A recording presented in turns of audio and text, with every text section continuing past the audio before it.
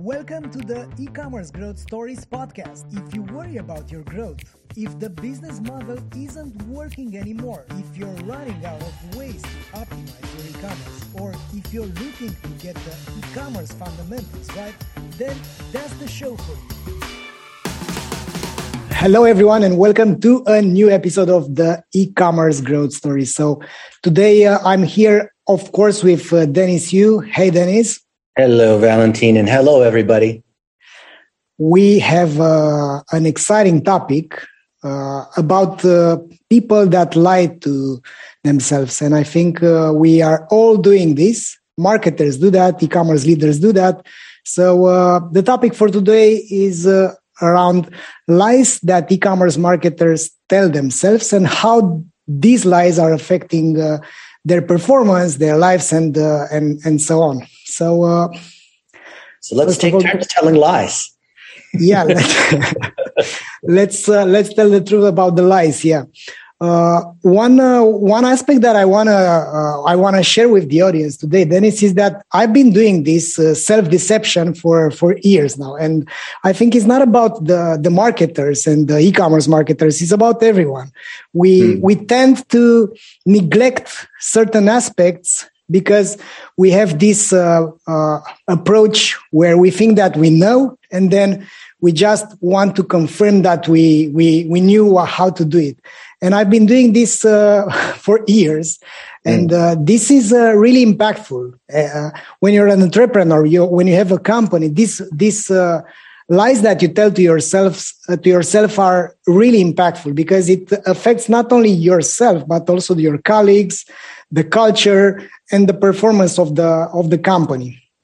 Why I think is this happening is that we are falling into this trap of the status quo. So we are not asking ourselves the right questions. And I think the habit of being curious about, am I doing the right thing?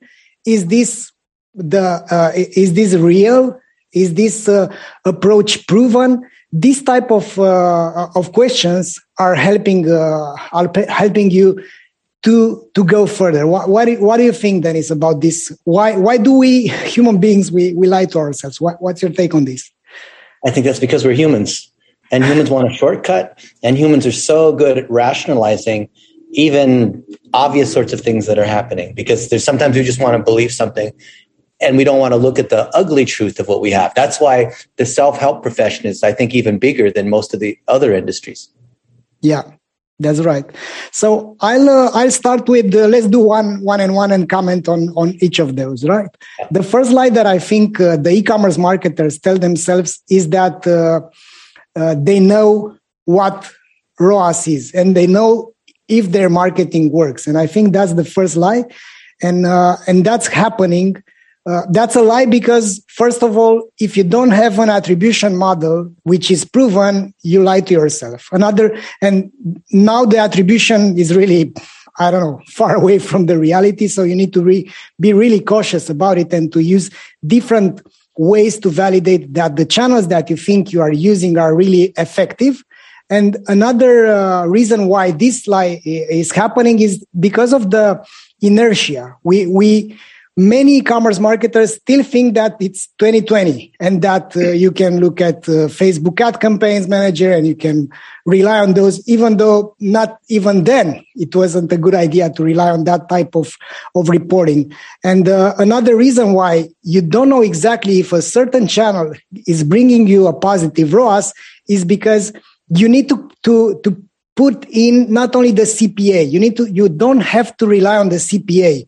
Even though the attribution is perfect, you need to add there the costs that you have, like the wages, the tools, other things than the media. So you need to rely on the customer acquisition cost, not only on the CPA.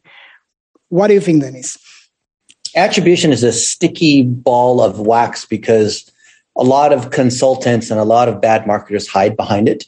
They either say you can't do it because, Facebook and iOS 14 and Google Chrome are hiding all the data and it's not accurate. And then there are the people that consider themselves data experts and they sell a lot of tools and a lot of analysis and a lot of data warehousing that we see in the big e-commerce providers. but really they don't take into account the most basic things like the pass along effect, where a friend, if he has this, they like the object and like it so much they tell their friends about it. The minute it crosses to somebody else, that's not tracked by a cookie or a pixel. So good old fashioned word of mouth and unattributed, where you run, direct marketing like TV and radio or things that will result in direct none, also pollute. So the better your product is, the more word of mouth you have, the more touches that are required to drive a sale, like a considered sale instead of an impulse purchase, the more difficult it is to do attribution. So attribution is something that I think is people over rely upon because it gives you a false sense of precision that's not really there. Yeah, a false sense of control as well. How to stop lying to yourself if you're guilty of that? From my perspective, is you either use different attribution models, so you take into account other things than tracking looking at what the ad network is showing you, and also use things like to validate. You can use things like post-purchase surveys to understand from the intentionally shared data from the customers what happens. I mean, where they've heard about you, what sticked to their head, so that you can validate if the channels are there. And of course, you need to monitor what matters, like looking at the overall marketing efforts and tracking things like customer acquisition cost versus the investment and versus the total customer lifetime value. A simple way that I find to bust the lie of attribution is to apply marketing lift. So marketing lift is calculating how much incremental sales your marketing is doing. And of course, this marketing is broken into all the different channels. And then beyond that is if you kill all marketing, let's say, you're plotting your sales and then all of a sudden you stop all marketing, your sales should drop down something, right? But it's not going to drop to zero. So whatever your sales drops down to is because of a great product, right? You have to give credit to the product and the customer and the word of mouth, and everything from that above is the actual incremental lift that comes from marketing. So if your attribution and analytics are good, you should be able to look at the sales that are driven by each of the channels, add those up, and they should not exceed the total amount of sales. A lot of marketers that lie to themselves, they take the total amount of sales from zero all the way up, and they take credit for the whole thing. And I think that's cheating, because we know if you take away all marketing, it still settles to some level of sales. So marketing can only take credit for that incremental component. You know what I mean? Yeah, that's right. I think it's a fantastic angle as well, because what's already there without your marketing efforts shouldn't be quantified as a marketing uplift. And I think that's a great approach. Let me tell you a story, okay? I can't get fired over this because I did it a long time ago. So we were spending over $1 million a day for Rosetta Stone, the language software. And this was my fault, but I can say it now because the CMO is a good friend of mine, so he can't get mad at me. But for some reason, we messed up and we accidentally turned off all of our Google and Facebook campaigns for a day, right? And we saw our sales went down and nobody was watching because we were busy on a launch of some other product that we had. And we saw that the sales actually dropped for a bit, but it only dropped maybe a third of the way. But a lot of it was because Rosetta Stone had placement inside Barnes & Noble and Costco. We had a lot of TV campaigns. We had a lot of other channels. And it was a wake-up call because we saw that digital wasn't as powerful as we thought. And of course, we were spending so much money that Facebook would come and visit us. Google would fly in and visit us with their very best people, and they would have all these stats and all this analysis and give us all these gifts and take us out to nice meals and sports games. But we said, hey, look, we turned off the marketing for a bit and we saw that the sales went down. So what is the true incremental lift? So we spent a lot of time at Facebook and Google headquarters as well, talking about attribution. And 20 years ago, I spent a bunch of time on attribution because I built the internal analytics at Yahoo, a search engine. So we ran over 100 different attribution models. I had 2 PhDs and all they did was run attribution models. They said first click, last click, average weighted click, 0 credit for email, half credit for display, different sorts of weighting averages, distributed clicks. And we found that there was no single attribution model that worked for every single property we had. At Yahoo, we had sports and finance and shopping and travel and personals and small business and all of, mail and search. We had all these different things under the Yahoo umbrella, and they all operated differently because the user journey was different. So there is no one size fits all for attribution anyway. I don't think anybody had more data than me. At least 20 years ago, nobody had more data than me on the planet to be able to talk about attribution, right? I had all the data from the search engine. This is before Google became a big thing. Fantastic. Yeah. I think another trap, if you don't pay attention to that, is that you can if you give credit religiously to a certain channel by looking at whatever attribution model you're using, you can be wrong because there are top of the funnel activities that you are not taking into account. And one story that I want to share about it is one of our customers. They were looking at this type of attribution models last year. They had a ROAS of 8x when the year started. They realized that some channels are not working, like their social paid media was not working. They plugged it off, and they realized that at the end of the year, their ROAS the total ROAS for their marketing spend was only 2.5x. At the beginning of the year, they've started to do top of the funnel activities. The ROAS is not at 7-8x, but is at 4.5. So that's clear that those channels are sustaining each other, and people are not looking not touching a brand only through a channel. Yeah. Another lie, probably my favorite lie of people to do SEO and PPC, is blending in branded search terms. So when people are coming in and they're typing the name of your company and typing the name of your product, I believe this pisses off a lot of people to do SEO and PPC. But if you're the business owner or if you're in charge of marketing, you'll agree with me. You should never give credit to branded search terms because those are navigational and those aren't actually search. Because if you strip out the branded campaigns and put them in the branded terms and put them in their own campaign, all of a sudden the ROAS or the LTV or the CAC or the performance of those non-branded terms can be bad. And I've seen it where branded can often be more than half of the conversions for a well-known brand, depending on what you're selling. So it's really correlated to brand strength on how much comes through branded. We're not saying don't spend money on bidding on your name or bidding on your product names or bidding on the name of the founder or bidding on names of other people that are your spokespeople. Definitely protect those terms. But and we did some research together with Google, and Google, their numbers were slightly different than ours, but they said that when you bid on brand terms, that there is cannibalization because, you're showing up organically anyway, but so why would you pay? Well, you have about a 25% cannibalization.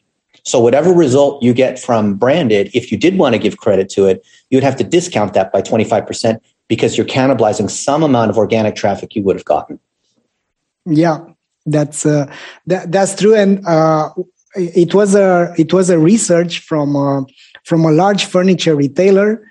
I think it was in 2018 or so. They've analyzed all their spending, and they realized that 97% of their sales, they were coming from branded search. And however, all the other terms were not contributing as they think they were, even though 92% of the spending was on broad search terms. So it made the PPC agency look bad, or whoever ran PPC. So they never want you to split it apart, right? They always want to try to take credit because their blended numbers are better. Yeah. And I think that the lesson here and how to stop doing this, Dennis, is to understand the power of your own brand and to consciously invest in those terms, knowing that you're actually protecting your brand and you're amplifying your brand. And one technique that I've been using a lot of years before was to tap into non-commercial queries with our brand, because people weren't clicking on that anyways. You don't click if you're looking for Justin Bieber or whatever term. You're not clicking on the ad, but you are seeing that brand over and over again, and the CPC was pretty low. So you can do a lot of crazy things, but this is branding, is not search. So as you've said, is not a good idea to give credit to the search agency or internal team. A few years ago, we were doing the PPC for Quiznos, which is a major sandwich chain in the United States and some other countries, not as big as Subway, but right behind Subway. And we were bidding, we took it over from the other consultant that was there. He got kicked out because the COO is a friend of mine. And they were bidding on the term Quiznos and different variations and misspellings. And like you were saying, that was 80+% of our traffic and our sales. So when we separated that out, all of a sudden, all of our campaigns were negative. So I told the COO, hey, Bill, what we need to do is turn off all the branded campaigns. In fact, let's just turn off all PPC, which of course pissed off Google because we were spending a lot of money. And let's see how much we have in terms of sales and does that really affect it? So this is what we were talking about before on calculating marketing lift. And Valentin, what do you think we found when we turned off the PPC? It's clear. Yeah. So the sales fell down only a little bit. Yeah. So the other agency, the consultant was trying to take credit for all the sales that Quiznos was generating.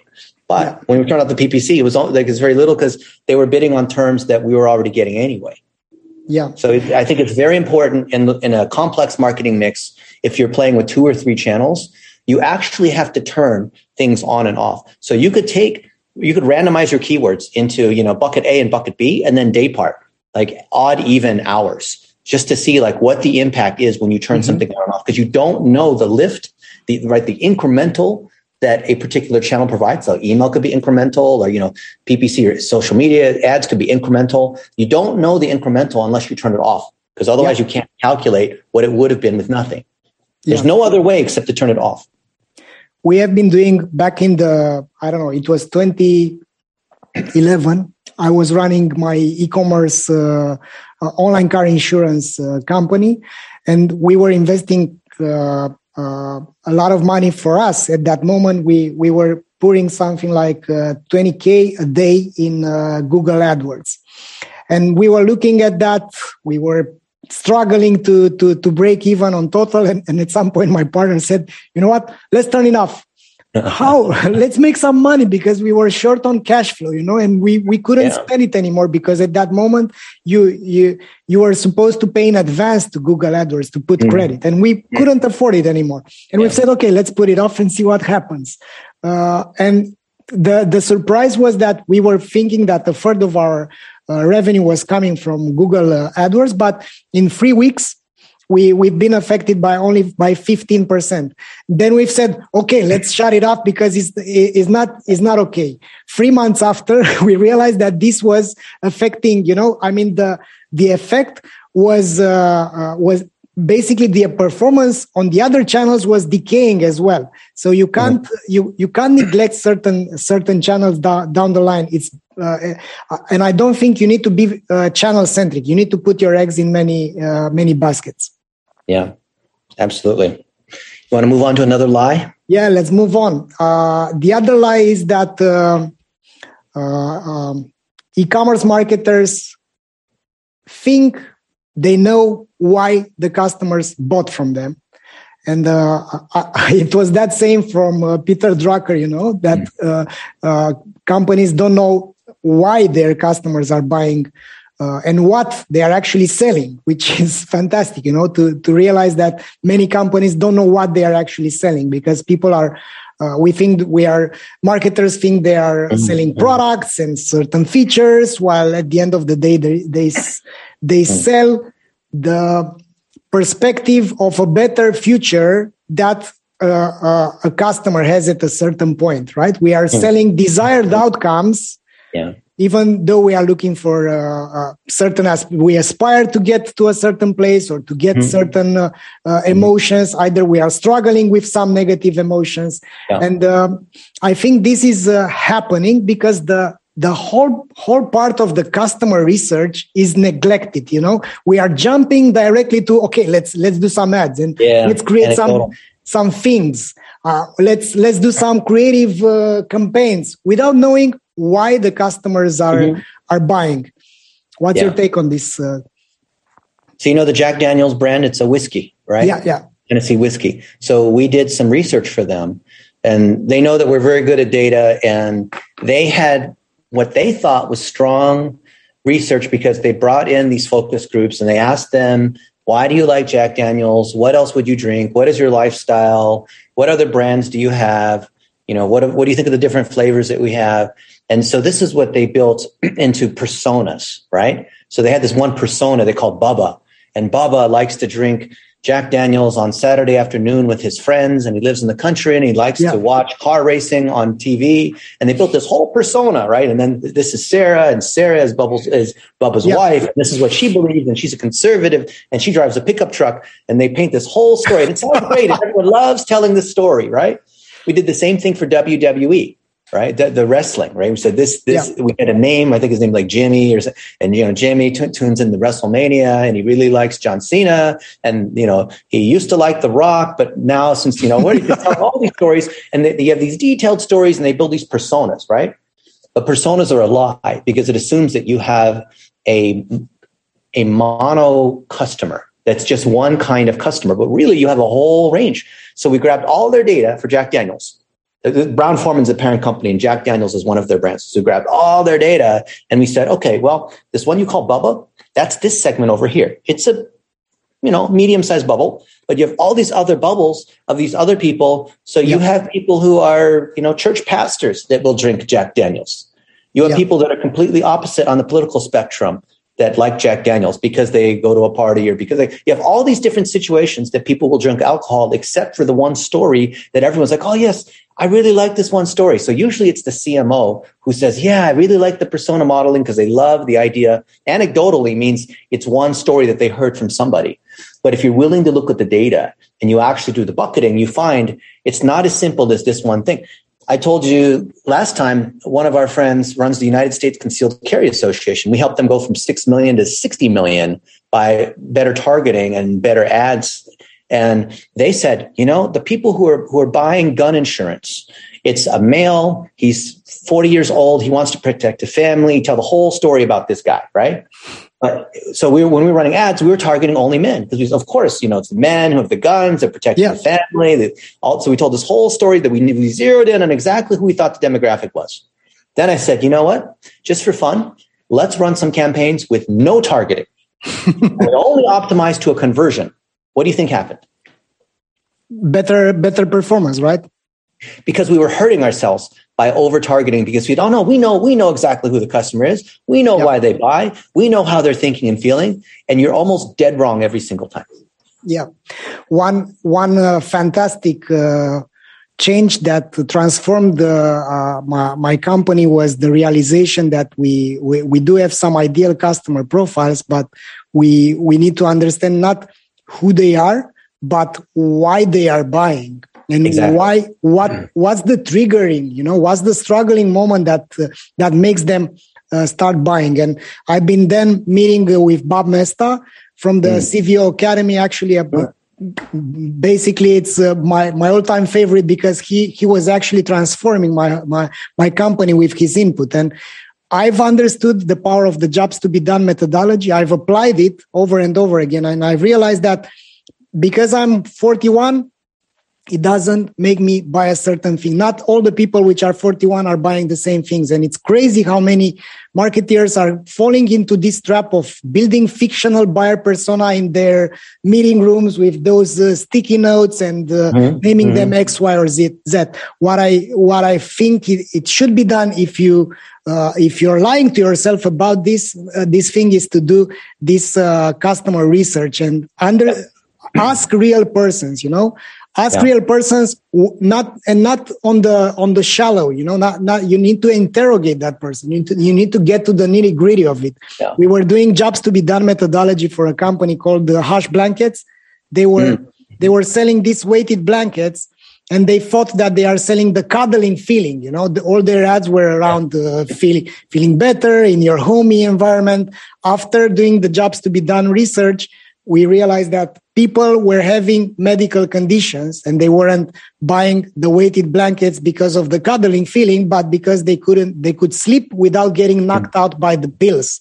And the side effects of the sleeping pills were the thing that were triggering them towards trying the weighted blankets. So all this marketing can be transformed based on this, the truth about why the customers are buying your products.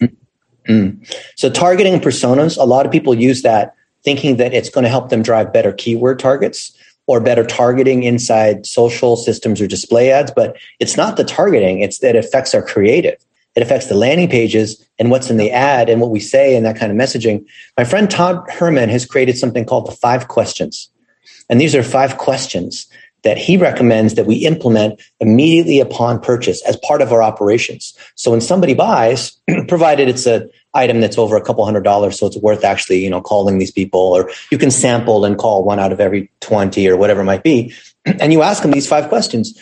What was it that made you buy? Would you recommend us to another friend? What would you say about our product? It's just a few of these kinds of questions, and then listening very carefully, recording it through Otter.ai or whatever your favorite transcription is, and then using the exact words that those customers said about why they buy in your ad copy. So your customers are actually writing your ad copy. So you're not doing it for customer service. You're doing it because your customers are an extension of your marketing. And that's way better than whatever the CEO heard from their friend. So the worst market research is you ask your friends what they think about the product. And of course, they tell you all the things that you want to hear. That is not your customer. Yeah. You lie to yourself, they lie to you, and eventually you don't nail the truth towards your customers. Dennis, Valentin, your food is so good. You should start, you and your wife, you should start a bakery. And of course, everyone lies. Like, yeah, you should start a bakery. You're so good. And we're just all lying to you. Oh, your baby is beautiful. Oh, you're such a, I'm so glad you came over to spend time with me. You should come over often, Valentin. Yeah. Yeah. You have such a great hair, Dennis. Oh, thank you. Yes. All right. Let's keep lying to each other. Yes. What's the next lie? It's your turn. You don't need to have all these humans involved. There's technology that will automate everything for you, right? All this new tool, the old website you have, there's a new technology for this website. This other email tool that you have, here's a better tool. It's way better. It'll not only do your email way better, it'll do your laundry. It will also, make you extra money while you're sleeping, right?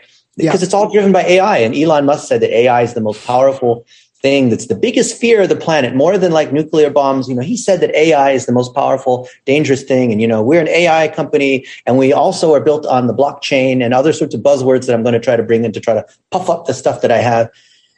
I'm old fashioned. I believe that someone who really understands the product and understands the customer and can actually write some creative or actually film some video is going to beat the AI. So 2 weeks ago, I was in Orlando with a friend who sells that their e-commerce is the Magnolia farm. So they sell magnolia trees, magnolia reeds, all these different things that they have on the farm. And on my phone, I collected them in the field while the husband-wife team said, this is our magnolia farm. It's 180 acres. I had it from my father. And here's one part of it. We have a lake. And it's shaped like a heart, and our family spends time here. And this is how we plant our trees. And meet Maria. Maria runs our operations. She's been working here 27 years. And she, just interviewing them along. Oh, now we're planting new trees here. Now these ones were damaged by the frost. And here's what we're doing. Here's our greenhouse. Here's our seeds. Here's where we pack everything. Here's where we handle customer service. And just me with no technology except an iPhone making videos will outperform all the social media monitoring tools, all of the cool ways that you can set up ads, all the cool analytics, all the cool whatever. Just me on a phone collecting stories and then writing copy about why this is such a special moment when you plant a tree when a loved one dies.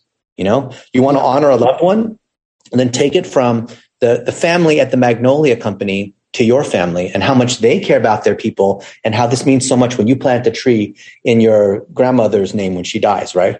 Yeah. Way more powerful. That creative part, the automation will never get there. All the tools, all the salespeople will try to tell you their technology is so good. I love technology. I'm a software engineer. But the lie is that people think you can do everything. That's right. I think the right dosage is the answer here. There are things that you can put on autopilot, and there are things that you shouldn't, and you can't. As long as the human beings are driven by their emotions, and 95% of our decisions are coming from the unconscious mind. That means we can't rely on something so rational and those type of AI tools to make it happen for us. And an aspect that it's I think it's a neighbor of this lie. They sit right next to each other. Is the lie that the tools are the answers. And the tools are as good as the user is, right? So you need someone to activate the power of the tool. Of course, there are some fantastic tools. You can build this type of automations. You can do this if then that scenarios. You can do a lot of things with the right tools.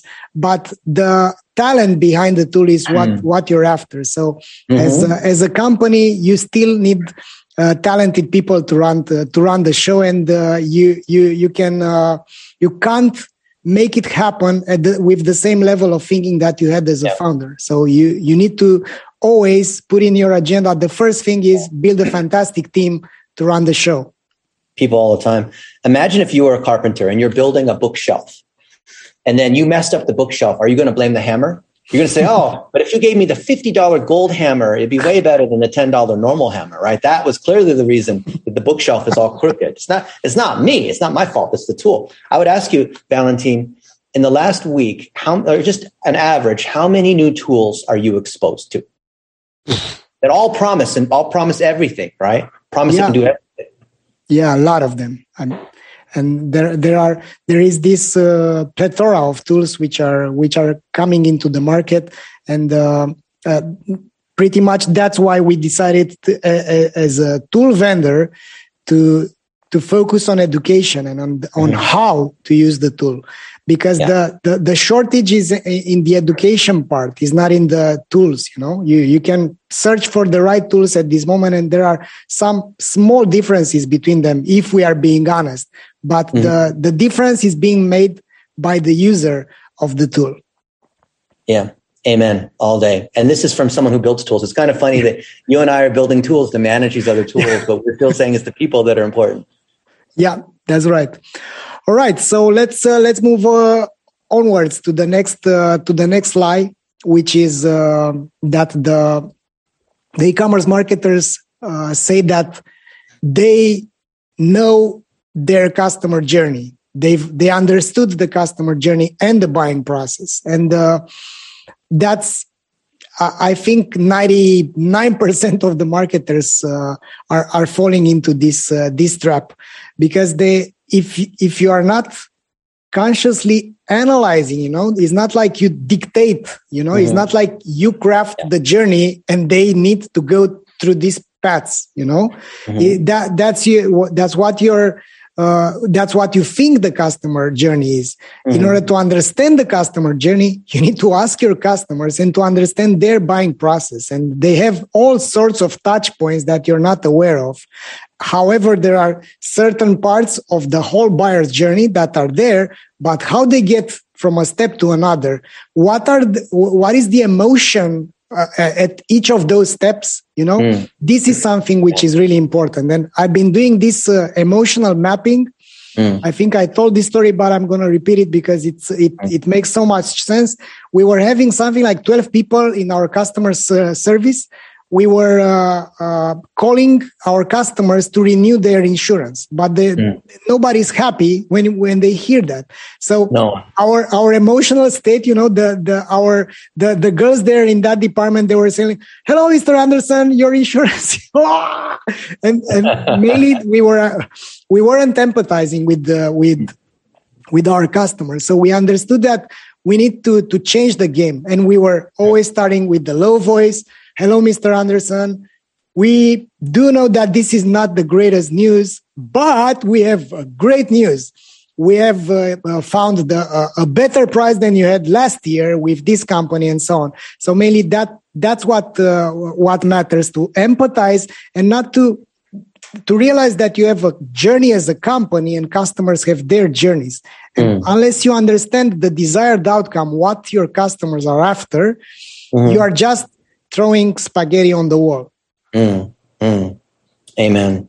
So we were doing some social media ads for the world's largest furniture company, which is Ashley Home Store. And through their corporate office, they gave us all of these materials and ads. And they said, this is what we want to use because it's all branded and it's shot professionally and perfectly. Clearly, they spent a lot of money on this whole folder of creatives. They said, we can use these in our ads on Google and Facebook. And we tried using them, and they didn't do very well because they clearly looked like ads, and they were promoting all the new things that this company was coming out with. And they were changing their name from Ashley Furniture to Ashley Home Store.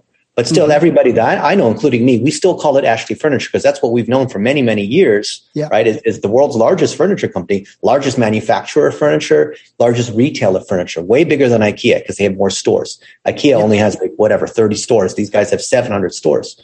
So we kind of decided to go rogue and ask for forgiveness instead of permission.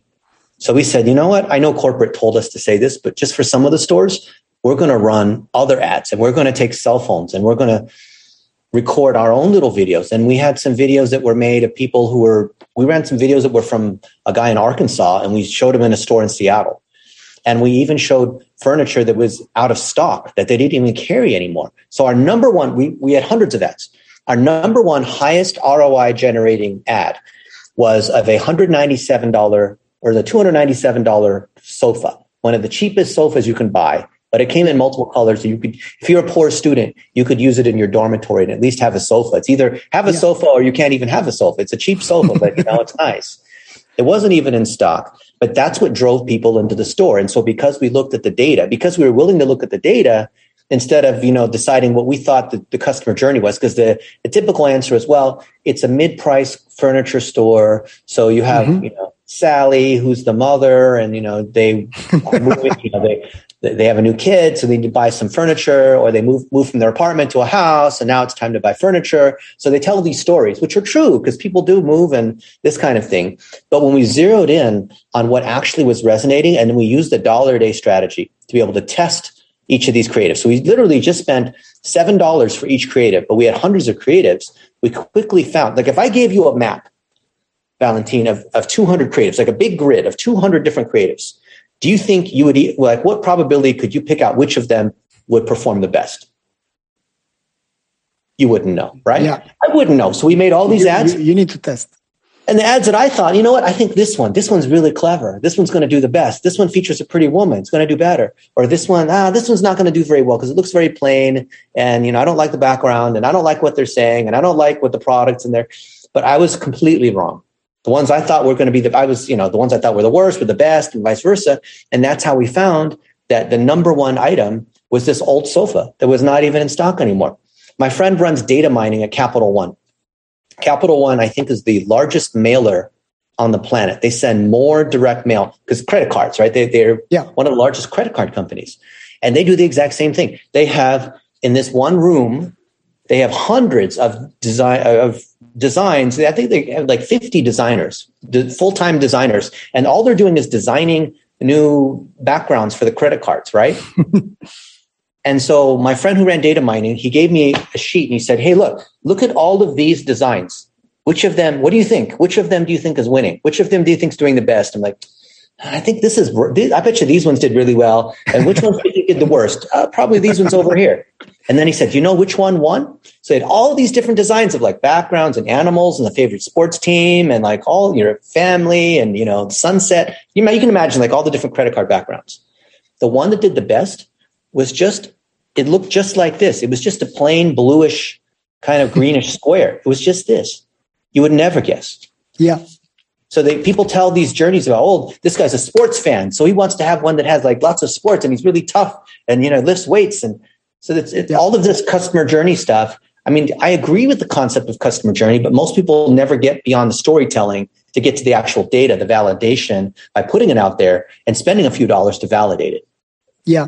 And another thing which I think it should be addressed is that in terms of the customer journey, what happens after the customer has placed the order is crucially important so that you can bond with create a relationship with the customer, while all the marketing things that's not our job, but whose job it is, to take care about how the customers are feeling afterwards. And this is a blurry zone where, while this is the most important thing, because you have this, you can have this buyer's remorse, you can have this anxiety towards, have I done the right thing buying this? Is this going to arrive? Whatever. Mm-hmm. But nobody's taking care about how they treat that. On the thank you page, the company is pushing other things to upsell, while the customer is reluctant if they made the right choice. And they have this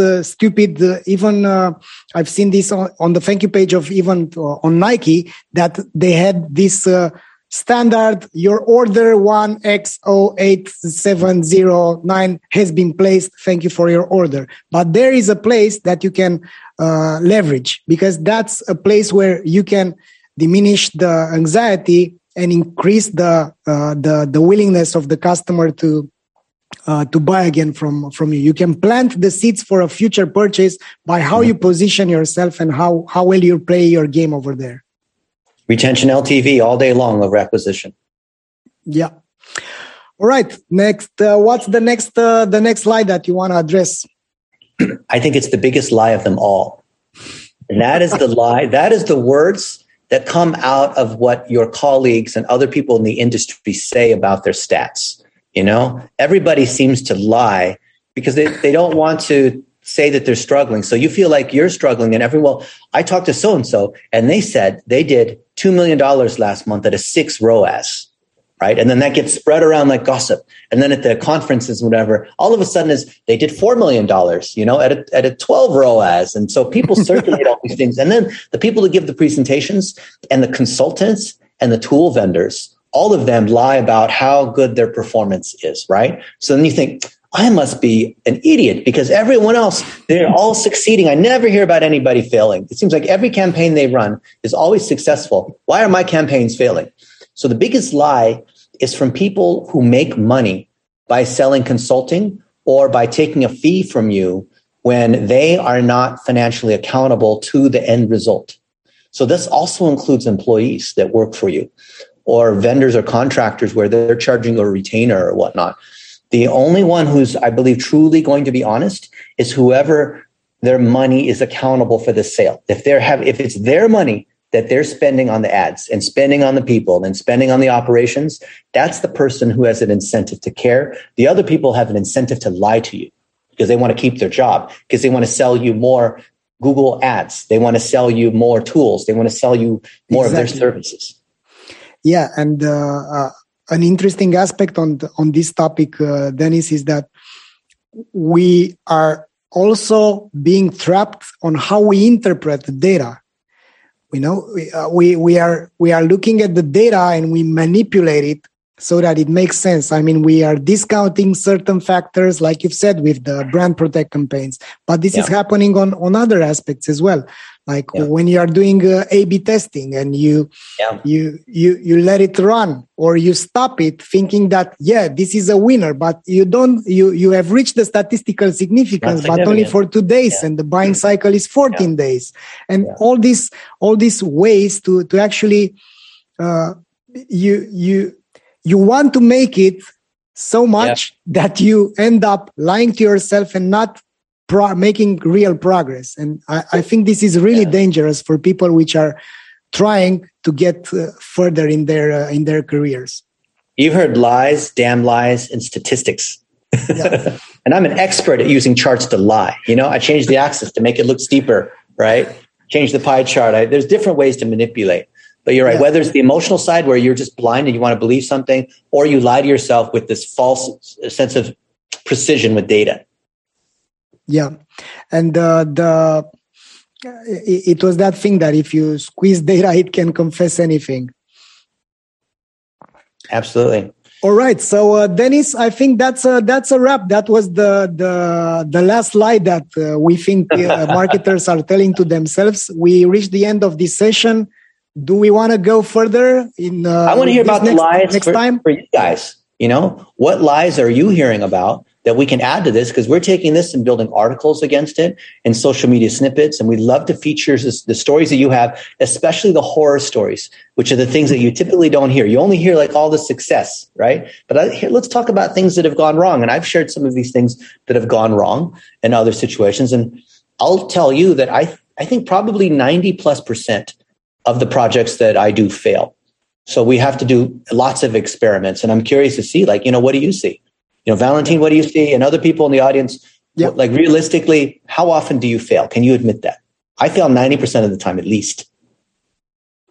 I think the same. the beauty of my life as an entrepreneur is that I got myself into a position where I can afford to fail without critical damage, let's say. And the whole idea of it's your money. Yeah, you can do it instead of someone else's money. Exactly. All right. So thanks everyone for being with us today. Thanks, Dennis, for the today's session, and we'll see each other in the next episode. See you guys in the next episode. Alrighty. So okay, good job. I think that was very good. I like that. I like the topic and the back and forth. I think we should go back and forth with tips like that. Yeah, and man, I wanna publish this. I mean, let's do another 5 or even 10 lies. Yeah, we'll get an editor because we're hiring a new content writer. Yeah, next week or whatever our next one is. Let's do another 5 lies. Yeah, let's do it. I have more right here. I'm ready to go, but perfect. Don't have enough energy to go for another hour, but yeah, this is good. Excellent. So we'll see each other in 2 weeks. I'll let you know about the progress with the grader. We have made some progress. We have made some UI. I will run it by you when we have it ready next Wednesday. Yeah, I'll send over some mock-ups to you. Okay. And then we could maybe just hop on a 15-minute Zoom or whatever, go through it, something like that. Yeah. What is crucially important is to brainstorm together about the recommendations, because that's going to be that's the elephant in the room, you know? Yep. It's very well, no one has it. So even if it's not very good, it's better than what anyone else has.